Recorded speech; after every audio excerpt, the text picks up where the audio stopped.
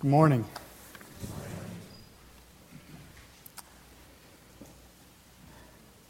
This is kind of a hard day to preach because you can't sing this day right, you can't preach this day right, you can't read it right, you can't pray it right.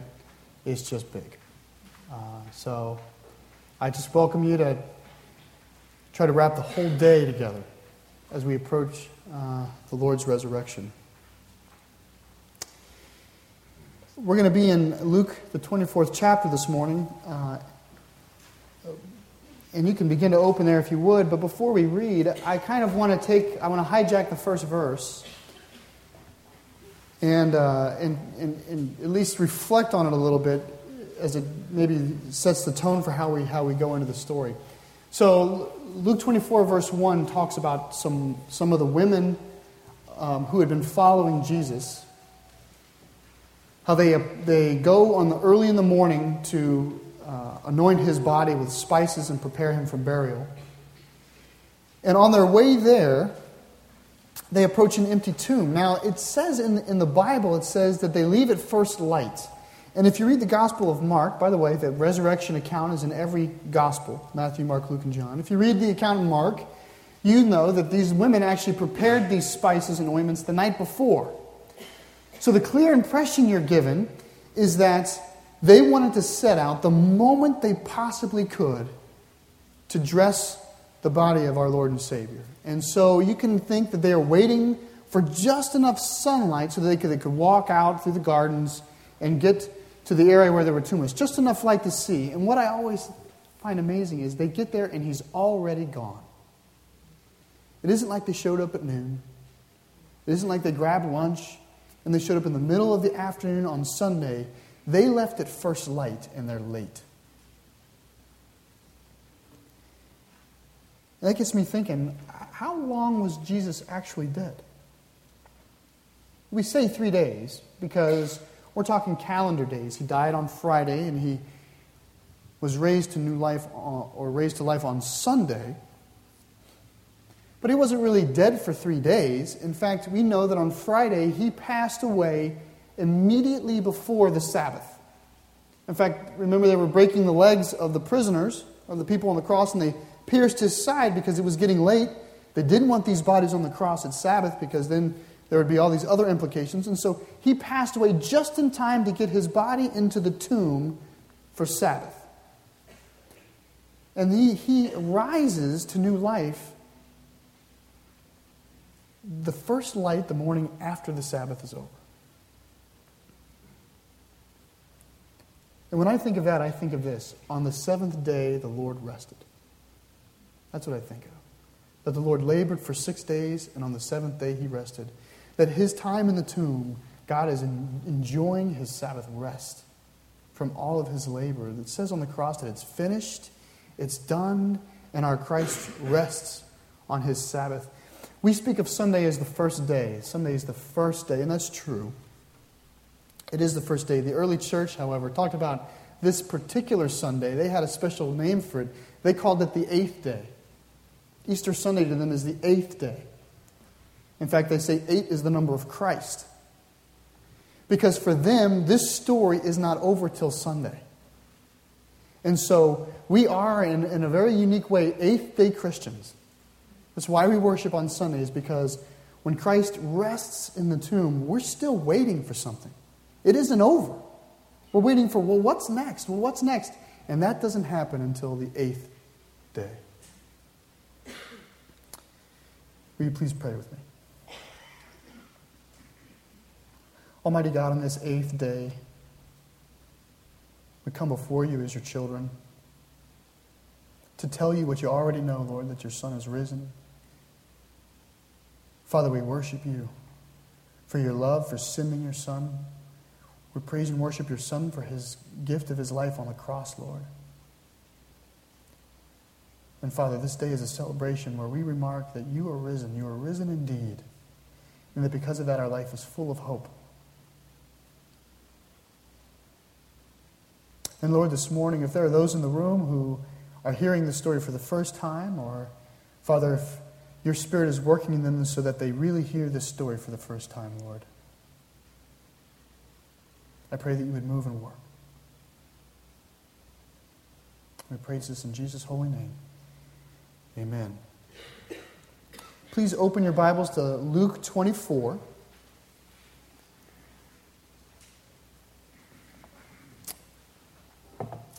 Over the course of the week in preparation for this message, I had a lot of ideas, and I was running them over with my wife, because she's very helpful, in fact.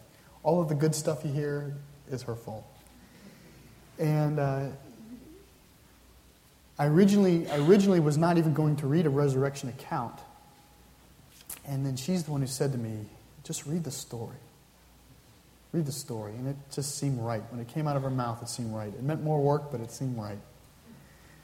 So we're going to read the story. And then we're going to talk about why is the story significant. Because you can read stories. It's just a story if we don't know what its significance is. So that's what we're doing this morning. I'm going to be reading 24, 1-12, but we'll stop here at verse 8.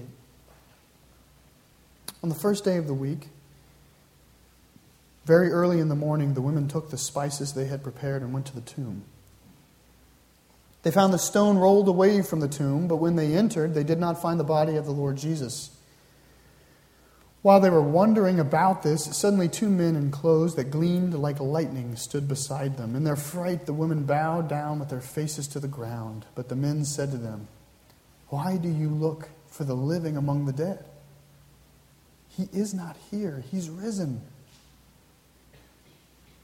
Remember how he told you, while he was still with you in Galilee, the Son of Man must be delivered into the hands of sinful men, be crucified, and on the third day raised again." Then they remembered his words. Well, these ladies who come to the tomb, they get there, the stone's rolled away, there's an empty tomb, and they're confused. They approach this empty tomb, and they don't know what to do with it. They don't know what has happened. Certainly, we're under the impression that the first thing that jumps to their mind is not that Jesus Christ has been resurrected from the dead. And in the way we approach the Scriptures today, I would like to at least put out there that many of us here, some of you may be dealing with the empty tomb in the very same way. That you may, whether or not you're a believer, or maybe you're a young believer or a seeker, but you don't know what to do with the empty tomb. You don't know why it's significant. You know, these people talk about it a lot, but you don't know why we talk about it so much. I would say you're in good company, for one. And I would say that the church at large, I think, despite the fact that we know the right answers, oftentimes doesn't know what to do with the empty tomb. I'm going to suggest this morning that while many of us know and believe in our minds that Jesus Christ is resurrected, that we practically do not live as though he's resurrected. In fact, I think there's times when we are like these women here. We love Jesus. We worship Christ. We believe in the things he's done. We believe in why he's come to earth. We desire to honor him and respect him, but we do it in the way that the women do, by bringing spices and ointments to his gravesite, rather than worshiping a living Christ.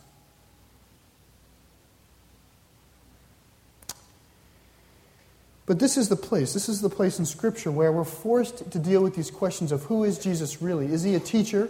Is he just a teacher? Is he just a man? Is he a good man? Is he kind of a Confucian scholar? Is he some great rabbi? What is he? This is where, if you're wondering, why is this story significant? Is because you cannot leave the empty tomb without approaching and staring these questions in the face.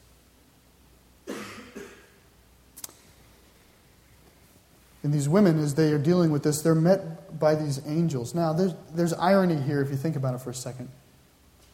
These 2 angels appear like lightning, and they appear before the women, and the women, in fearful trembling, they fall to the ground, and they place their face against the ground. Now, what I think is ironic about that is all of these women knew Jesus Christ. They're followers of Jesus, who, by the way, is the creator of the heavens and the earth.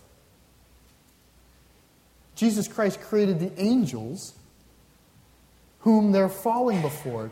These women know Jesus. They stared Jesus face to face. They spoke with Jesus. They certainly would consider themselves affectionate friends of Christ. They're the ones at the first light of dawn to go out and to make sure that his body is prepared for burial. All of these things are happening, and yet when his angels show up, mere messengers of the Lord, mere messengers. Who knows if they even have names? Maybe it's angel 933 and angel 934.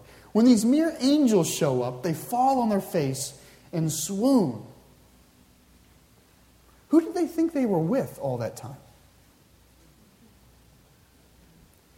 You know what I like to imagine? I like to imagine that this is happening and Jesus steps out from behind a bush. The angels turn around, they say Jesus, and they fall to their feet and tremble. Because that's the image we have in heaven. The image we have in heaven is all creation wailing and trembling worship before Jesus Christ, the resurrected Son of God. And here these women are. They're so close to the Christ. They know him so well, and they're so affectionately comfortable with him. But then they see his mere messengers, and they stumble over themselves in fearful awe. And I say that is a sign that they have not realized who Jesus really is. To him, to them, he's a man. He's a great man. He's a wonderful man. He's a powerful man. But he's a man.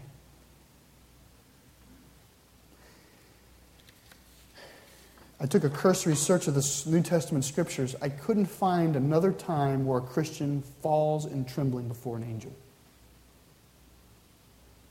I thought that was interesting. I could be wrong.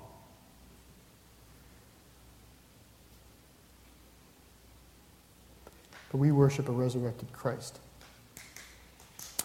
Well, the angels come and they deliver this message. They say, "Why are you looking for the living among the dead? He's not here, he's risen. Don't you remember what he said about himself? He told you all about himself. He said this very thing, that he'd have to be handed over and crucified and that he'd be raised again on the third day." And it's through this remembrance that they're brought to mind the significance of the moment right now. And so that's what we're going to do this morning. We're going to take a brief second to remind ourselves of the theological significance of this. Why is this important? Why can't we just end at the crucifixion? That's where most of our songs end, isn't it? Why can't we just end there? We're going to talk a bit about why we need to remember the resurrection, why we celebrate the resurrection with so much hope and glory.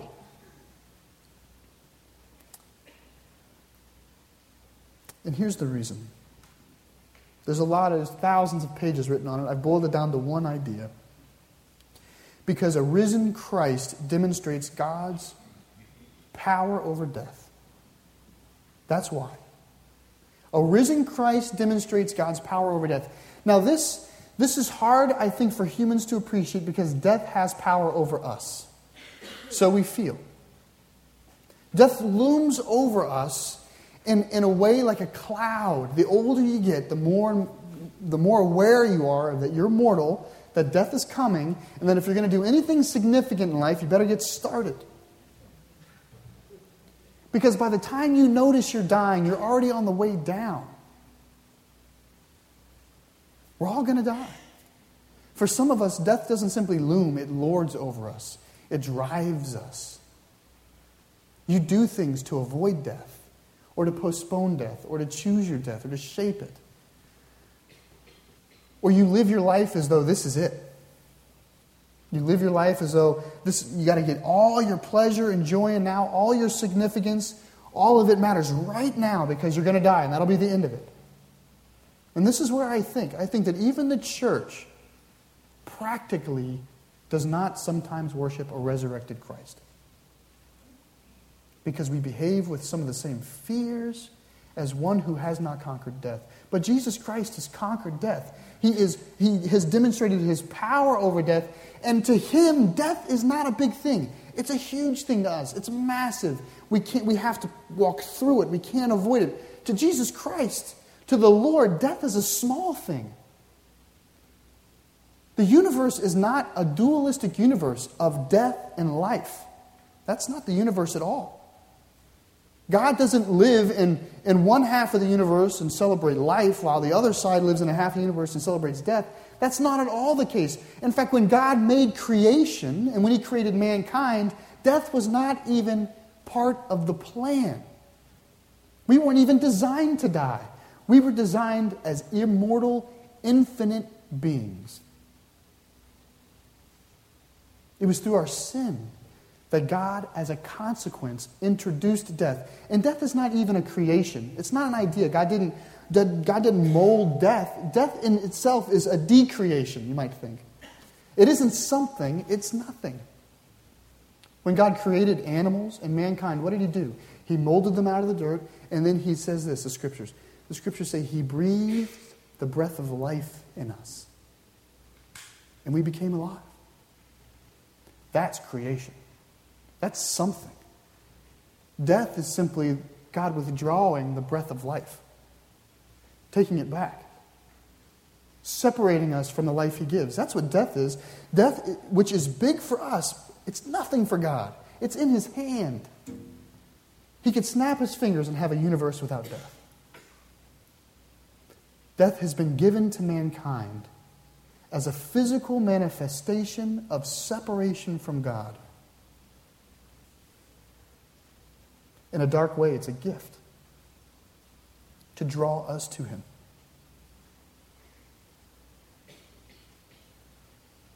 And Jesus Christ, through his death and resurrection, has demonstrated his power over death and his power over sin. Christ took all of our sins with him into death.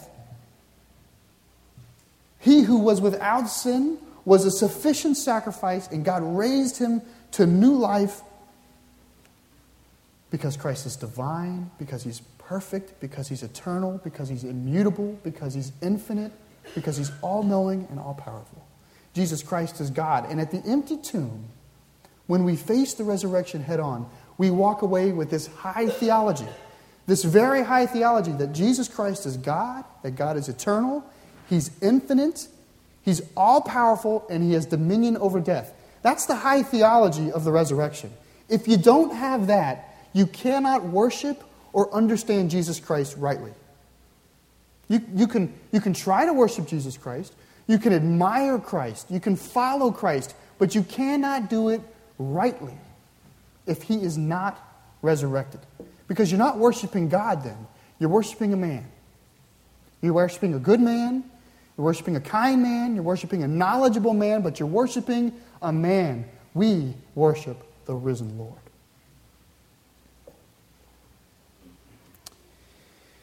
It's in this high theology that big terms show up: justification, regeneration, sanctification. These ideas all come from an eternal, resurrected Jesus Christ.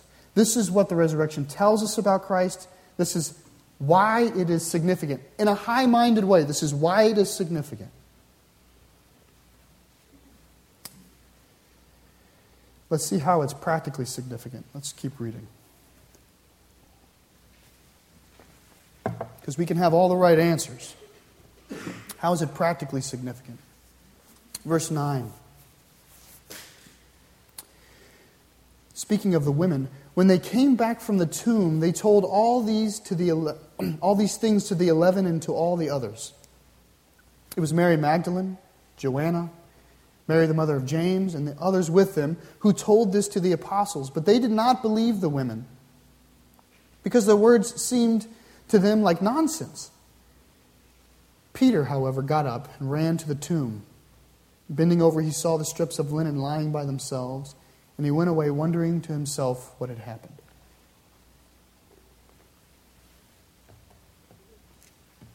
I think this room with the apostles and the others that the women enter into, is a room that expresses to me kind of the different sides of the church. Different sides of this community that generally says, this broad community that calls itself spiritual, that pursues God. There is on one far side a group that says that the idea of the resurrection is nonsense. It's nonsense. They can be fans of Jesus Christ and they'll say it's nonsense. The apostles loved Jesus Christ, and what do they say? They say it's nonsense.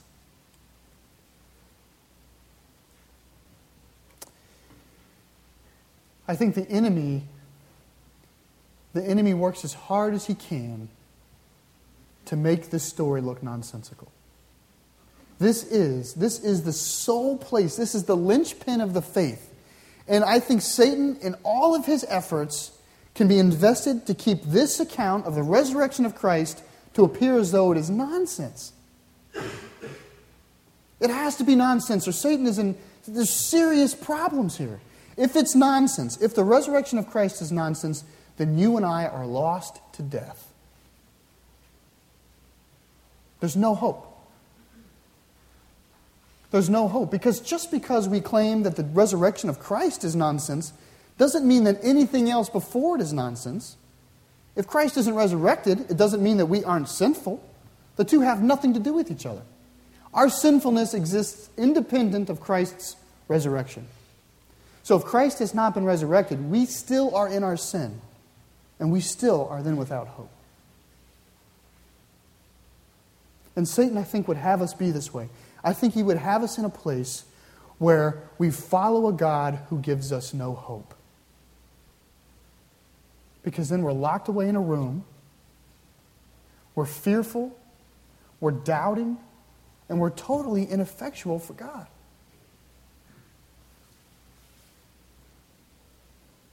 And I think there's parts of the church, there's parts of, not just of the church, but of every Christian, every single Christian here, who does not practically appreciate the resurrection of Christ the way they ought to. Who is in dire need to remember what's really happening here, the real significance of the resurrection of Christ. How much time do you spend managing your death? Your health? Your welfare? Your house? How hard do you labor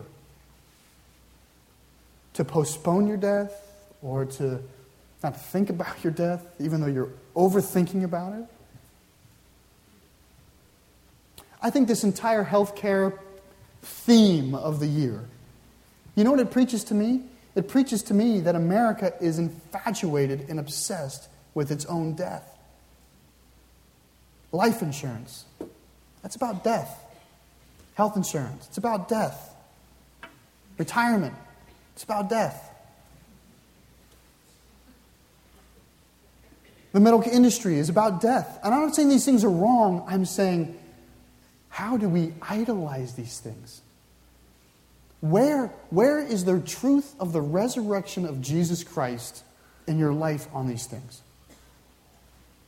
Is there any place for fear? Is there any possibility that your fear is godly founded? Jesus Christ is risen. Jesus Christ is risen. Where, O death, is your sting, writes Paul. And yet it haunts us. I think we believe the high theology. I think we can write the answers. I think we know all of these things. I think when they descend into our soul, they don't always work themselves out in the same practical way that would please God. Our lives don't preach a resurrected Christ like maybe we would say it if we had just to tell somebody. But our lives don't preach it. We succumb to the same fears as the God-hater.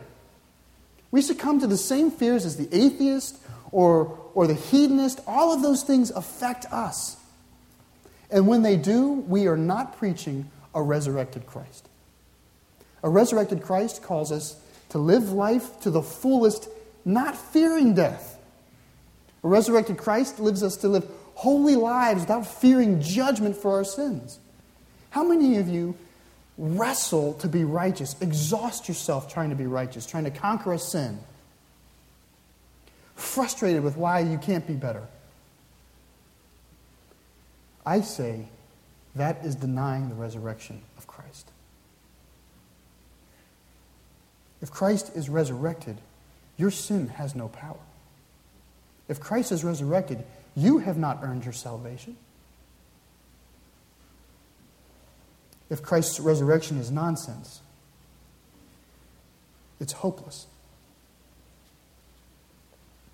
And I think this is one side. I think this is one side of every believer, one side of the church, that we trend. We trend. If we don't remember the significance of Christ's resurrection, we fall into these fears, into this race to be righteous, into this practical life that does not preach the resurrection of Christ.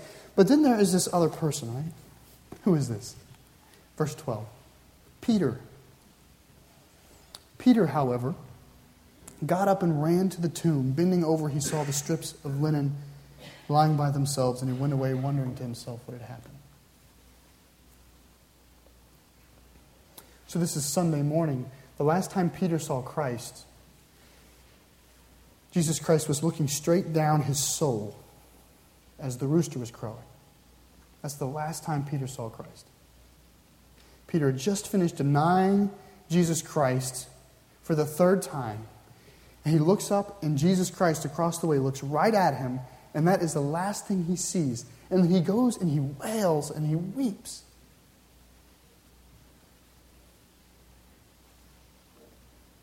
If Jesus Christ is not resurrected, Peter has nothing to do but wail and weep. That's all we have.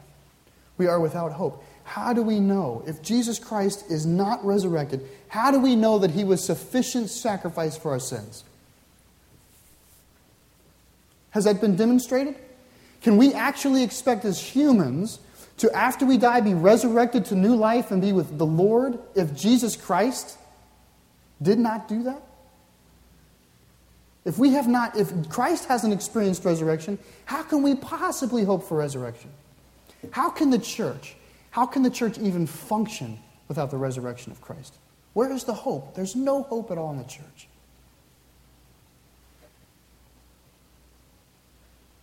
That's why I think Peter runs. I think Peter sees this hope. 1 Corinthians 13, one of the sentences that's been my favorite about love is love always hopes.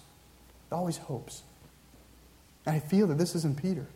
This hope of, I don't know what's happening, but what if? The fact that he didn't even wait for the conversation in. He runs to the gravesite hoping. By the way, he's not alone. John the Apostle's with him. They run to the tomb to find out what happened. They have this hope, and this hope is only found in the resurrection of Jesus Christ. As Christians, I don't know if we have a perfect balance between the crucifixion and the resurrection. I think we have a very keen understanding of the crucifixion, and we sing about it a lot. We talk about it a lot. We identify with it a lot. We have songs like The Old Rugged Cross, At the Foot of the Cross, Lead Me to the Cross. We don't have The Old Rugged Tomb. Nobody's singing those. Lead Me to the Tomb. Nobody's singing that. And I've wondered why when it comes to Easter do we have about 4 songs? We have about 400 for the crucifixion. And I think it's this. We identify with the crucifixion. We identify with it. We see God's love for us, that he gave his only Son who, for our sins, died on the cross. We can identify with that loving sacrificial gift. It's real, it matters, we feel our sin, and we're thankful that Christ took it on him. But the hope that is in Christ comes from the resurrection. The crucifixion is a gift. The hope is from the resurrection. If Christ is not resurrected, you are still in your sins, and you and me, all of us, are to be pitted among men.